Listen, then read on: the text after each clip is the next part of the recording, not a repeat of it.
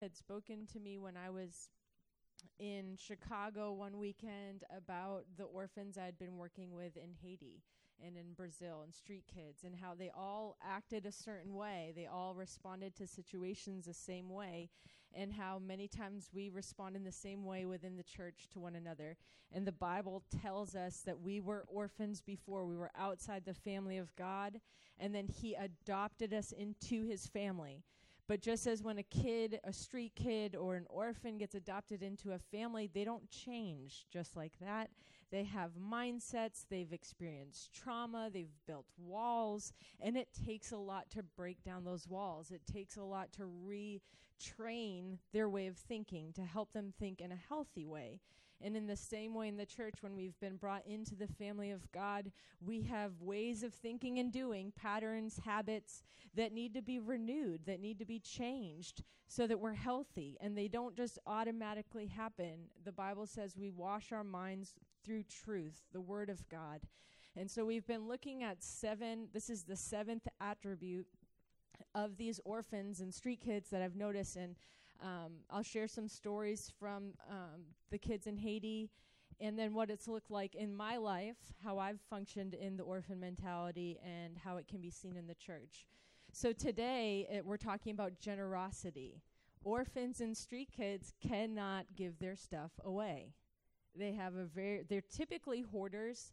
They want to keep everything. And why? Because they're afraid of lack. They've lived in lack. And especially in the countries that I've lived in Brazil and Haiti, two third world countries, there was a lot of lack. In Haiti, there were people who ate once every 3 days, once every 4 days, kids that didn't eat every day. And so there's lack. So if they have something, they're trying to keep it so that it will last for them as long as that it can. Because if they give it away, they think, I'm not going to have it. I won't have what I need. I'm going to be hungry again. I have to protect what I have because if I give it away, I'll be in lack again or I'll need. And they have a really hard time giving anything. So in Haiti, when I was directing this orphanage, 29 children. It was wild some days, but we taught every Friday on generosity because we recognized it was a very big thing, just for kids living in poverty, but also just with the orphan mindset, they don't like to give away. So we talked about how everything that we have is from God. Everything. Your job is from God. The money that you make from your job is from God. Nothing that we have we gained on our own. The talents that we have, the gifts that we have. The reason why we have our jobs is because God gave us the talent and the gift set to be able to obtain the job that we have so we could make the money that we have. You see where it's going? It's all from the Lord. So we shared that regularly with the kids. God's generosity towards us is never meant for us alone. It's never meant to be hoarded selfishly. It's meant to be shared always with the people around us. And so I've shared before how weekly we would go to the soccer field. It was about a mile down the mountain. And now taking 29 kids to walk a mile down a mountain is crazy. They're going wild, running everywhere. Well, we were going to go play soccer, and I tell everyone, we're leaving in 10 minutes. You need to have your clothes on, your shoes on. I'm at the gate waiting. If you're not there, you're not going. And they knew that I was serious because kids had been left behind before. So everyone starts running. They're running into their rooms to trying to get ready, and I'm yelling out the time. We're leaving in 6 minutes. We're leaving in 5 minutes. Well, Pierre Richard, the little cuddle buddy, that little boy, he comes running to me crying, Mom, I don't have shorts. They took my shorts. I don't have shorts. And I'm like, okay, someone must have shorts for you. There's 16 boys. There's shorts that you could borrow. And so he's like, no, nobody will let me. They don't have it. And I'm thinking, we just did all the laundry, hand washing the day before. So I know there are shorts somewhere. So I go into the boys' room, and I say, okay, who has shorts for Pierre Richard? And all the boys, I don't. Nobody has anything. Nobody knows where anything is. And I'm like, okay, well, we're not going until this is resolved. Wesley was wearing, a little boy named Wesley was wearing Pierre Richard's shorts. So finally, The time's ticking, 5, 10, 15 minutes as people are looking for shorts now. So I finally decide, okay, we are not going anymore. I'm sorry. If we can't find shorts for Pierre Richard, we're not leaving. As soon as I said that, Giordani, who's 15 years old, takes off a pair of shorts. He was wearing 2 pairs of shorts, both pairs of his shorts, because he was trying to protect what was his. But he kind of weighed the options. Do I want to go to the soccer field or do I want to share my shorts? So he took off his shorts. Everyone burst into laughter, and I'm trying not to laugh because I was trying to be serious and correcting, but I couldn't. I started laughing. I'm like, oh my gosh, that whole scenario of a half an hour, because Giordani was trying to protect his shorts. He was like, I got to throw on both so nobody asks, because each kid only had a couple articles of clothing. They didn't have a wardrobe of clothing. They had like 4 or 5 articles of clothing. So they were really protective about their things. They didn't want to let anyone touch their stuff in case it got ruined or in case someone else ripped it, which is understandable, but it was an orphan mindset. If I allow someone else to use it, I will be in lack. It will be destroyed. Something will happen, and so I can't give it away, because if I give it away, I won't have it. The kids every day, we would eat 2 meals a day. So like I said, 2 meals a day is quite a bit for that area. It doesn't sound like much. We would eat at 10 a.m., a big plate of cornmeal, and then about 3 or 4 p.m. we'd have a big plate of cornmeal again, or rice. And the kids, though, in their rooms, they had these little cubbies. They were like felt cubbies about this big, and they kept their articles of clothing, notebooks, pens, notes that they had. Anything that they owned went in that cubby, but it was strictly off limits to food, because there are tarantulas, there's cockroaches, there's critters that come and feed on the food. We had 2 meals a day every day without fail. We weren't lacking in food.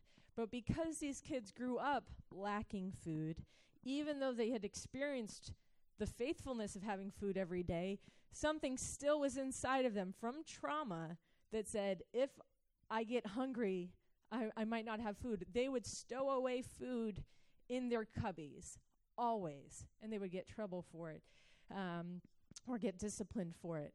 Sometimes one of their relatives or someone from the village would give them a piece of fruit.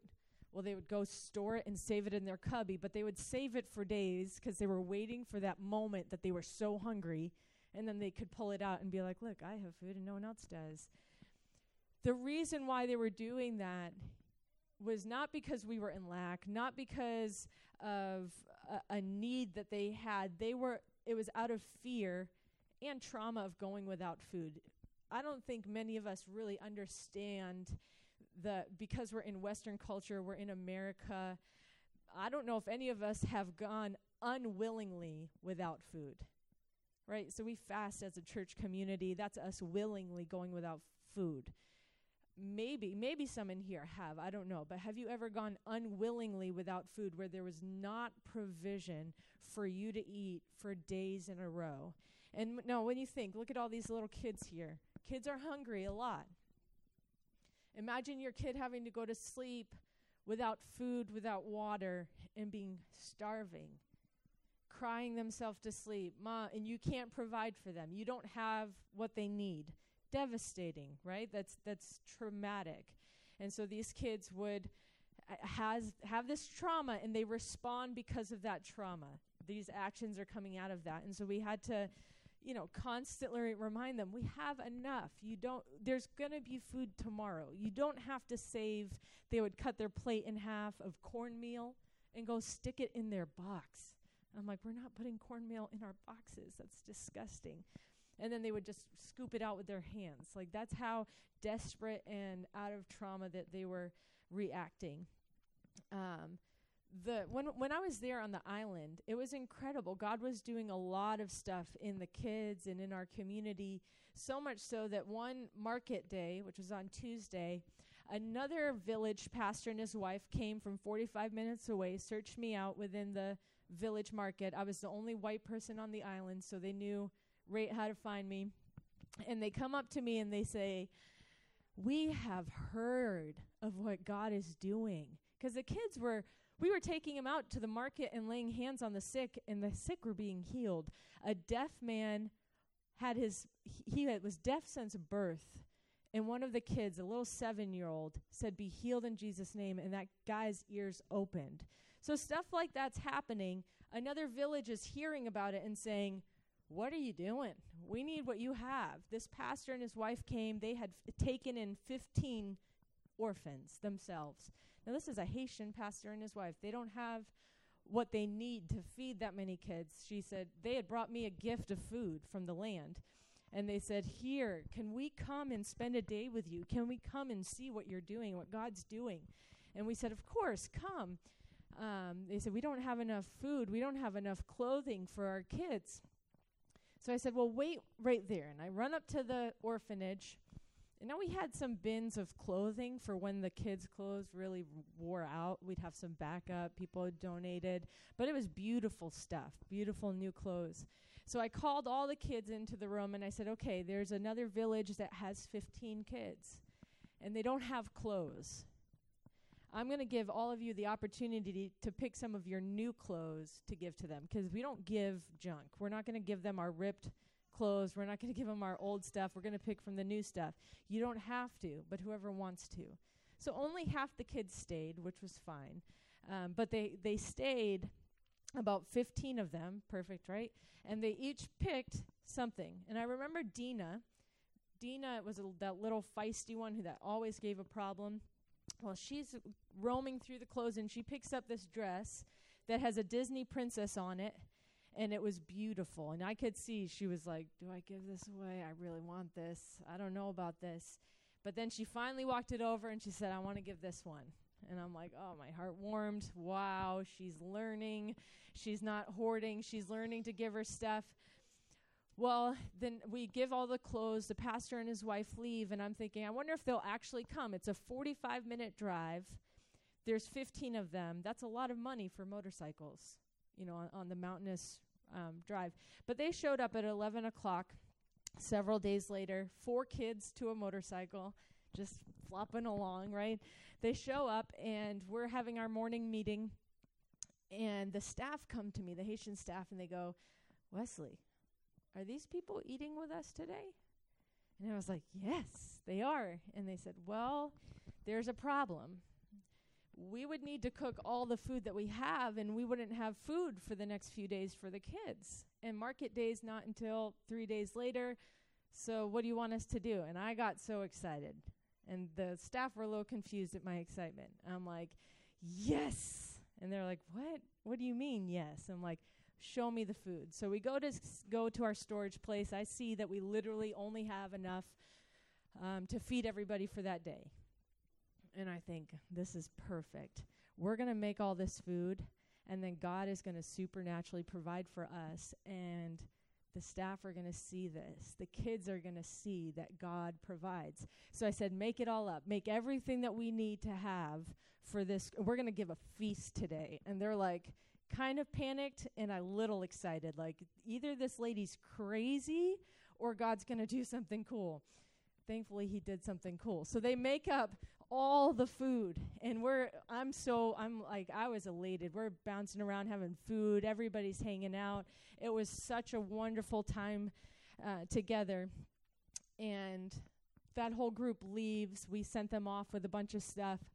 Well, you know what happened? We had food enough every single day. And the staff, every meal came to me after breakfast. "Wesley, there's enough for breakfast." I'm like, "Yes." Lunchtime, "Wesley, we had enough for lunch." Every meal until market day, we had enough that lasted us in surplus. Because, and imagine if we hadn't been generous with those that had come in, we would have never seen the generosity or the miracle of multiplication in food. I could have in that moment said, our kids are priority. We need to make sure they have food. That's wisdom. I don't want to make them go without. But I knew in that moment that God was saying, be generous. I can do signs and wonders. I go beyond what you're able to do. Teach these kids that I'm the provider here. You're not their provider. And that was the biggest thing the staff learned. That was the biggest thing that the kids learned, was that God is the provider, that we don't have to be afraid to give because he multiplies it back. He takes care of us. And that if we never allow ourselves to be in a position of need and to be reliant on God's provision, we'll never experience him as provider in that way, where we're desperate, where we need him actually to come through. So how does this look like in the church, right? So we've been talking, these are about actual street kids and orphans. Well, I mean, I think it's pretty self-explanatory. We have a really hard time with money. Now, you go into a church and someone talks about money and everyone cringes, like, and I think some of this is from trauma within the church, right? There's been a lot of abuse surrounding money. There's been people who have taken money and used it wrongly within the church. So there's actually trauma and bad experiences that people are like, I don't know about this. There was manipulation. They got my money. I don't like you talking about my money. Well, that's one thing, and there needs to be healing around that. But there's another thing that says, what I have is mine. And I think in Western culture as well, that's a huge part of our culture. We're independent. What's mine is mine, and you cannot tell me what to do with it. And we can't even talk about money without it being extremely uncomfortable. Like, oh no, she's going to tell me I need to give what I have. Oh no, she's going to talk about my bank account. Oh no, she's going to talk about my money. I'm going to block my ears and close my eyes and pretend like it's not happening. We can't even teach about it biblically because of our culture, bad experience, or our opinions, because we're afraid of someone telling us that we have to do something beyond what we're doing. Money is a real tough thing, right? Can get into us. But a reminder, just like we told the kids, everything that we have is from God. It's not ours. It doesn't belong to us. We're stewards of it only. We are stewards of every gift, every talent, every piece of money, our homes, our material things. Everything has been given as a gift from him. The Bible says that every good and perfect gift has come from the Father of lights. Every good gift has come from him. Everything that we have is his. And when we give our lives to Jesus, we don't just say, well, I did that for salvation. No, I'm giving him my life. That means everything. That means every part. Lord, you are Savior and Lord. Lord means you can do what you want to do with me. I'm surrendered to you because I know you're good and what you have for me is good. So there's those that, we hold tightly to our things. Within the church, we don't want anyone to tell us what to do. They don't want us to challenge us with it. But then there's the other one that recognizes generosity is from God, but holds everyone else to the standard of generosity, not themselves. So an example of this is, and I can say this because I've been a full-time missionary that has lived off of support before, but there are missionaries that feel entitled to the resources of others. They feel entitled that you need to support me because I've given my life to the Lord, to the work of the Lord, and so you need to support me. You need to sow into my life, and if you don't, I'm going to use a lot of scripture to show you why you're not biblical, why you're not giving to me. The problem there is there's the entitlement. There is scripture that says the worker is worthy of his support. There's scripture that backs up supporting full-time workers of the gospel. There's scripture that supports that. But I'm talking about the attitude of the heart of the one recipient who says, I'm holding you to a standard of generosity, and yet I don't hold myself to the same standard. I say, I've given my life. I don't have to give my money.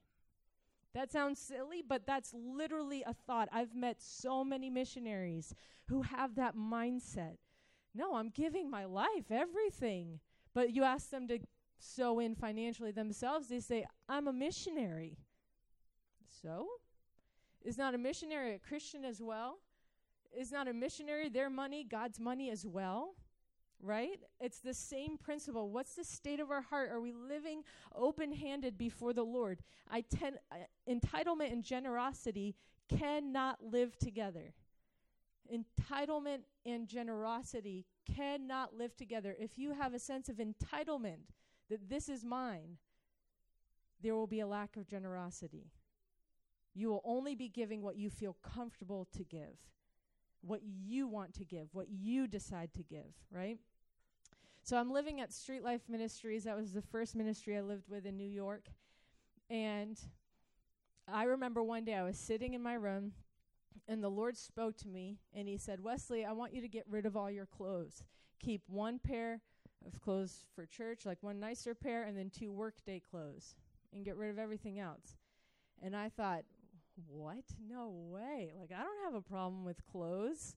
I'm not attached to clothes. I grew up in a big family where we lived on hand-me-downs. I didn't ever get new things. Like, I don't have attachment to clothes.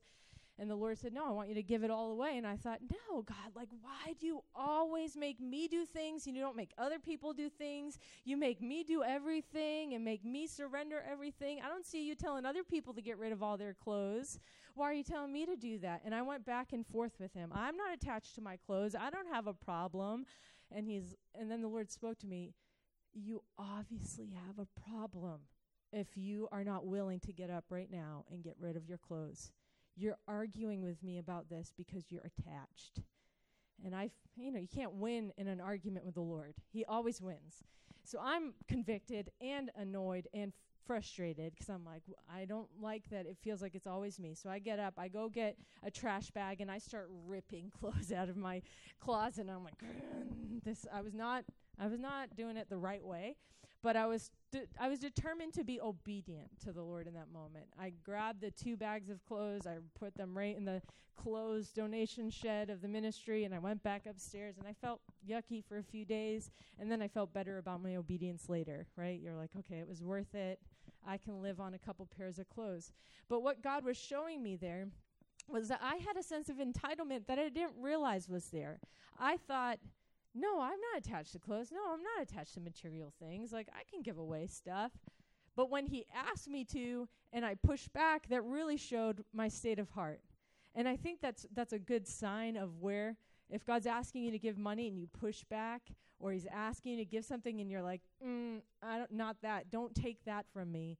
That is a place of entitlement in our hearts, and it's an orphan mentality where you say, it's mine.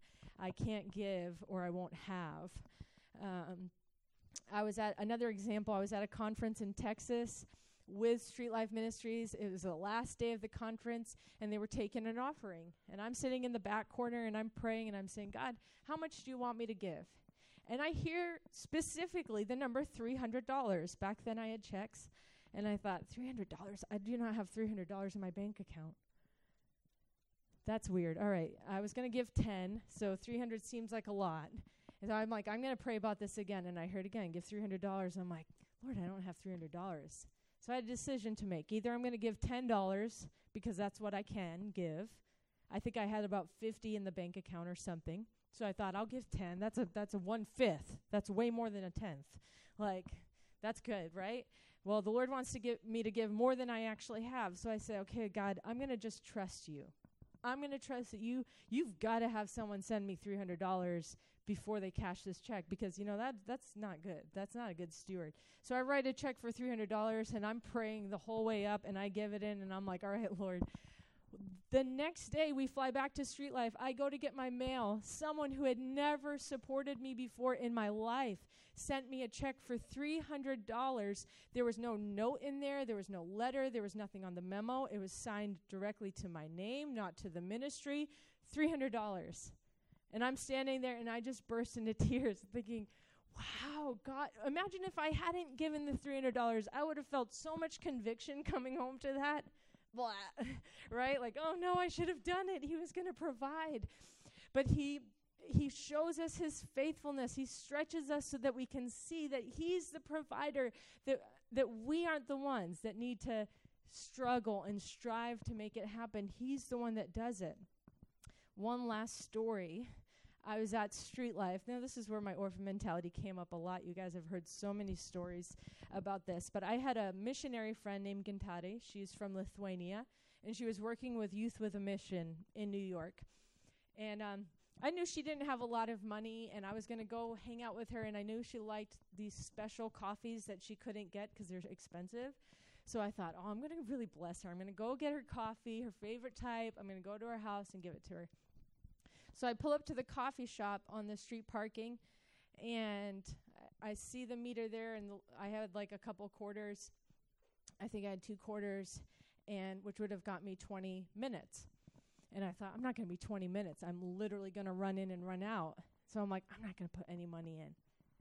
And the Lord said, no, put the money in. You'll bless the person behind you, like with extra minutes, whoever drives up. And I'm like, yeah, but I'm only going to be 5 minutes. Like, I literally could just run in, run out. And so I went back and forth for a minute, and then I was like, you know what? That's right. I'm going to be generous. I'm going to be super generous right now. I'm going to go put this in, even though I didn't really need it. Well, I walk up to the meter, and there was already an hour on there left from the person behind me.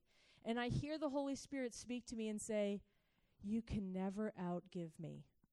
You were struggling to bless someone with 20 minutes because of 2 quarters, and I was planning to bless you with an hour. I left an hour. You can't outgive me. Your generosity is like this compared to mine. And I felt crappy after that. I put the quarters in, was like, I'm getting this girl coffee. That's not very generous. Because the Lord's generosity is so much bigger. We can't outgive him. That's the wonderful thing about God when we see him for who he is. We can't outgive him. We could give and give and give some more, and he would still give back and give back. He loves a cheerful giver, not someone who gives begrudgingly or when I feel extra convicted, which were all my stories, right? I felt extra convicted, so I better do it. Well, I'd rather it be like out of the overflow. Yes, I love to give in places that challenge me.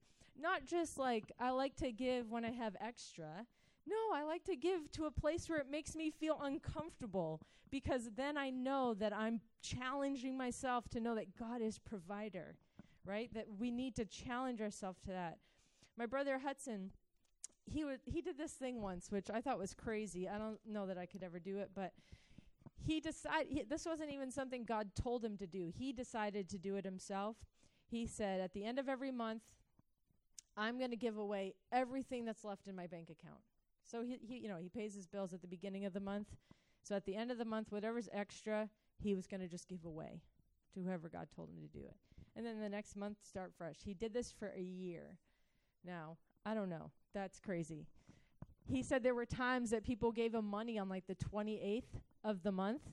And he's like, I had a choice. Either I'm going to spend this real quick on myself, or I can recognize that God gave this to me to allow me to be stretched in my generosity, that I'm going to give it away, that this was given to me to give away. Sometimes the Lord gives to us literally just to be the person to give it to someone else. That happened to me once. I was leaving for Brazil to move there, and this girl said, the Lord, Gintare, the Lithuanian, she comes with this nice camera, one of those like professional ones. She said, the Lord told me to give this to you. And I'm thinking, are you sure? Because I am not a photographer, and I have no interest in cameras. And I'm like, this is really nice. And she is a photographer, but she said, the Lord told me to give this to you. So I'm like, okay, if he told you, I'll take it. Well, I get to Brazil, and I have this thing in my room, and I meet another girl, another missionary there, who came from a very poor area of Brazil. And she starts talking to me one day. I'm like, what do you think the Lord has like given you to do? And she said, I want to do photography. Like, my biggest dream is to have one of those cameras, like the special kind that you see. Like, and she described it, and I'm thinking, oh, this is so cool. God spoke to Gintare to give me a camera. If I had rejected that, saying, no, I don't need that. Like, that's really not something I'm interested in. If I had rejected her gift, I wouldn't have been able to be, I literally was just the one to bring it to. That's how much God loves us. He loved this other girl, Clegina, so much, saw the desire in her heart for a camera, and he transferred it from a girl from Lithuania who was in New York City to a New York City girl going to Brazil to this one base because he loved Clegina and wanted to get her a camera. When I gave her the camera, she was sobbing because of the love of God. That's sometimes we're just that. We need to ask when we're given something, Lord, is this for me? or do I give it to someone else? Is this meant for me, or is it for someone else? David Van Fleet always said, you'll know where you value things when you look at your checkbook. He said, we don't really do checkbooks much. Maybe you do. We don't. But where your bank, what do you spend your money on? You're going to look at your bank. Where you spend your money is what you value. What are you giving to the Lord? Where are you investing in the kingdom, in things that are eternal, that aren't just temporary and fleeting day to day? We grew up in a very generous family. Our parents, there were 12 of us. We were poor, and yet my parents never turned anyone away. We had people over all the time. We would share our food with everybody, and it shows in the way that all my siblings are. Jordan would give away her clothes, to me, and I would give them away in Brazil without her knowing. But she never said a thing about it. Super generous, always giving, always letting, hands open for God to do, because they're things. They're things. We can be living for something so much higher. Eternity. We're sowing into eternity. Treasures in heaven that will be forever. I'm not going to get caught up in things. So I'm going to read some scripture to renew our minds of what it looks like to be a son. Think of it. We are adopted into the family of God. Don't box God in. He's big. In Genesis 22, he said, I am Jehovah Jireh. The Lord will provide. He gave us that name right in the beginning of all things. And what was that situation? Abraham and Isaac. That was a big one. Sacrifice your son. The Lord provided. He required of Abraham the highest level of giving. Put your son on the altar and give me the promise. And Abraham was about to do it, and God intervened, and he got the name Jehovah Jireh, the Lord will provide. So we're going to look at Matthew 10. Jehovah Jireh is our Father. Matthew 10, verses 7 through 9. This is Jesus sending out the 12 disciples, and he says, as you go, preach, saying, the kingdom of heaven is at hand. Heal the sick, raise the dead, cleanse the lepers, cast out demons. Freely you received, freely give. Freely you received, freely give. Jesus gives us a principle. You didn't get any of this on your own. Remember who I am. Freely you received, freely give. Don't acquire gold or silver or copper for your money belts, or a bag for your journey, or even 2 coats or sandals or a staff, for the worker is worthy of his support. Freely you've received, freely give. Don't require of others to give to you in order to give. Matthew 7. While we're in Matthew, flip a few pages over. Matthew 7, verses 7 through 12. Ask, we all know this passage. Ask and it will be given to you. Seek and you will find. Knock and it will be open to you. For everyone who asks, receive. And he who seeks, finds. And to him who knocks, it will be opened. Or what man is there among you where his son asks for a loaf, will give him a stone? Or if he asks for a fish, he will not give him a snake, will he? If you then, being evil, know how to give good gifts to your children, how much more will your Father who is in heaven give what is good to those who ask him? In everything, therefore, treat others the same way you want them to treat you, for this is the law and the prophets. So one day I was reading this, and I was thinking in context, this is talking about our Father. We can ask him, and he gives us good things, right? Why would he give us a stone if we're asking for bread? He's a Father. Think of if your children ask you for a good thing, are you not going to want to give them a good thing? You want to give them a good thing. In that verse 12 is connected to that passage. It says, so therefore in everything, treat others the same way you want to be treated. So I'm reading this, and I'm like, this is in context of me talking to God about things, right, that I want. And he's saying, in this context, treat others the same way you want to be treated. And I'm thinking, I need to treat God the same way I expect him to treat me. If I'm expecting him to give me good things when I ask him, I need to be giving good things to him when he asks me. Does that make sense? Treat others the same way. We expect God to give us everything without giving anything to him. We expect him to give us good things without giving anything to him. And say, well, God, you said you would. Oh, God, you have more than me. No. So if you want God to give you a car, give him your car. Ooh. Who's ready to give up their car, to give it away? Yeah. But really, we have to challenge ourselves. What are the places in our hearts where we're holding on to things? Luke 6, 37 and 38.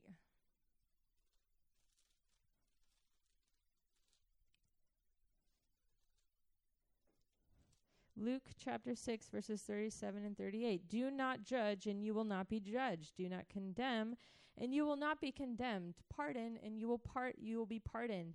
Give, and it will be given to you. They will pour into your lap a good measure, pressed down, shaken together, and running over. For by your standard of measure, it will be measured to you in return. By the measure that you give, it will be measured to you in return. And then flip over to Proverbs 11:24, because this is the same principle. Proverbs 11:24 and 25.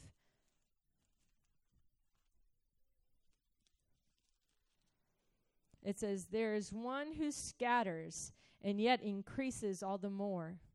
There is one who withholds what is justly due, and yet it results only in want. The generous man will be prosperous, and he who waters will himself be watered. This is a principle of heaven, the kingdom of God, that the one who withholds is going to be in lack. But the one who scatters, think of what scattering looks like. It's just like throwing generously wherever. They said they will not be in lack, but they'll increase all the more. The one who waters will themselves be watered. It's a principle of the kingdom that we need to live by. And then 2 Corinthians. I have two more scriptures before we're done. This one and one more. 2 Corinthians chapter 6. And it's just basically so that we can see that this is the way that we're meant to live as children of God, free from the love of money, free from the love of things. 2 Corinthians chapter 9, verses 6 through 9. The whole chapter 9 is excellent on generosity, but so feel free to read it on your own. But it says, now this I say, he who sows sparingly will also reap sparingly. And he who sows bountifully will also reap bountifully. Each one must do just as he has purposed in his heart, not grudgingly or under compulsion, for God loves a cheerful giver. And God is able to make all grace abound, so that always having all sufficiency in everything, you may have an abundance for every good deed. As it is written, he scattered abroad, he gave to the poor, his righteousness endures forever. So he's saying again the same principle. He who sows sparingly, he who withholds, will only reap sparingly. It makes sense. A sower that only plants a couple seeds is only going to get a couple products, things that grow. But the one who generously sows is going to reap generously, right? It makes sense. We see it. And then lastly, Mark 12 to end. We've talked about this here before as we're trying to cultivate a heart attitude of giving that is just like we're all, no matter where we're at in life, no matter what's happening. And it's not just monetary, right? We give monetary because sometimes money has the biggest hold on us, but we want to give from our gifts and our talents and our abilities. Like Marie made tons of quilts for our summer festival thing and whoopie pies and all this stuff. And she was giving unto the Lord of the talents that he's given to her. Does that make sense? She wasn't withholding or saying, you need to pay me to do this. She did it joyfully, cheerfully. Money tends to be harder for us because we're like money. But I'm not just saying just money. We want it to be everything that we have is the Lord's. So we give to him. So Mark chapter 12, verse 41. So this is Jesus. He says, and he sat down. Jesus sat down opposite the treasury. This is where in the temple that they would have people go to give. And began observing how the people were putting money into the treasury. And many rich people were putting in large sums. But a poor widow came and put in 2 small copper coins, which amounts to a cent. Calling his disciples to him, he said to them, truly I say to you, this poor widow put in more than all the contributors to the treasury. For they put in out of their surplus, but she, out of her poverty, put in all that she owned, all that she had to live on. Wow. That is like one of the most impactful stories to me, because the rich and the wealthy were giving. It's not that they were withholding. They were giving, and they were giving a lot, but it was out of their surplus. It wasn't touching them. It wasn't making them uncomfortable. And this widow came with all that she had to live on. Can you imagine just wiping out your bank account and saying, this is all I have to live on. Lord, here you go. You're my provider. Cheerful. Not out of compulsion, not grudgingly, not like, I don't want to do this. No, out of the abundance of her heart, because we recognize who he is. And Jesus didn't rebuke her. He didn't say, this widow, not wise. She should be, keeping that because she's going to be starving the next few days. That's not what he said. He highlighted her above the wealthy and said, she gave more than everybody. Jesus looks at our heart attitude. He doesn't look at an amount. He looks at the heart. Are we giving to him? Are we giving joyfully and cheerfully because of who he is? Do we recognize in our giving, God, you're my provider. I don't worry about a thing. As believers, as children of God, we shouldn't be walking around being like, declaring that we don't have enough. And I'm guilty of it. I'm guilty of that. Because I can walk around even if I don't have enough and say, he's my provider. He is enough. He will provide. And we rest in the truth of who he is. And this highlights a mature son and daughter, because we trust in the ability, not only just the ability of our Father to provide, but that his desire is to provide for us, just as you would for your children. Just as you would for your children, and even more so, way more than you would for your children, does God want to provide for us. And so that concludes the orphan mentality teaching series. But these are all just little points of attitudes and mentalities that we have that we are making us, we're living like orphans in the family of God, where God has all, he owns all things, and yet we're choosing to live as we did outside the family, when he's saying, what are you doing? I own all things. No need to hoard, no need to pull it yourself. I can provide. I will provide. So the challenge is this week, ask the Lord what he wants you to give. It might be money, it might be things, it might be a talent, it might be time, it might be, I don't know what it could be. I'm going to ask him to challenge me, because I've been challenged before in the past, but I notice, any of us, we can grow comfortable. We can, I was challenged before. No, I haven't been challenged like that in a while. So Lord, help me to challenge me. What would be hard for me to give? Ask it of me. I want to give freely to you because it came from you anyway. So, Father, I just pray that this week you would grace us to see who you are, your provision, how awesome you are, how faithful you've been, how everything we have comes from you. And even when it makes us feel nervous or fearful or touches on tough places, God, that we would have grace, especially this week, to just give, to challenge ourselves in giving and to not withhold from you, but to give and sow generously so that we would reap generously and sow into things that are eternal and not just temporary. Father, we're giving you full access to our lives, to the things that we own, the things that we have, our money, our possessions, our time, our talents. You can have it all, Lord. And I pray, Father, that you would do whatever you need to do in our hearts to make us pliable, that we would look and live like real, mature sons and daughters in the earth, and that it would be a reflection to the world of who you are, and it would draw many in. We love you so much, Lord, and thank you for inviting us into your family. In Jesus' name, amen.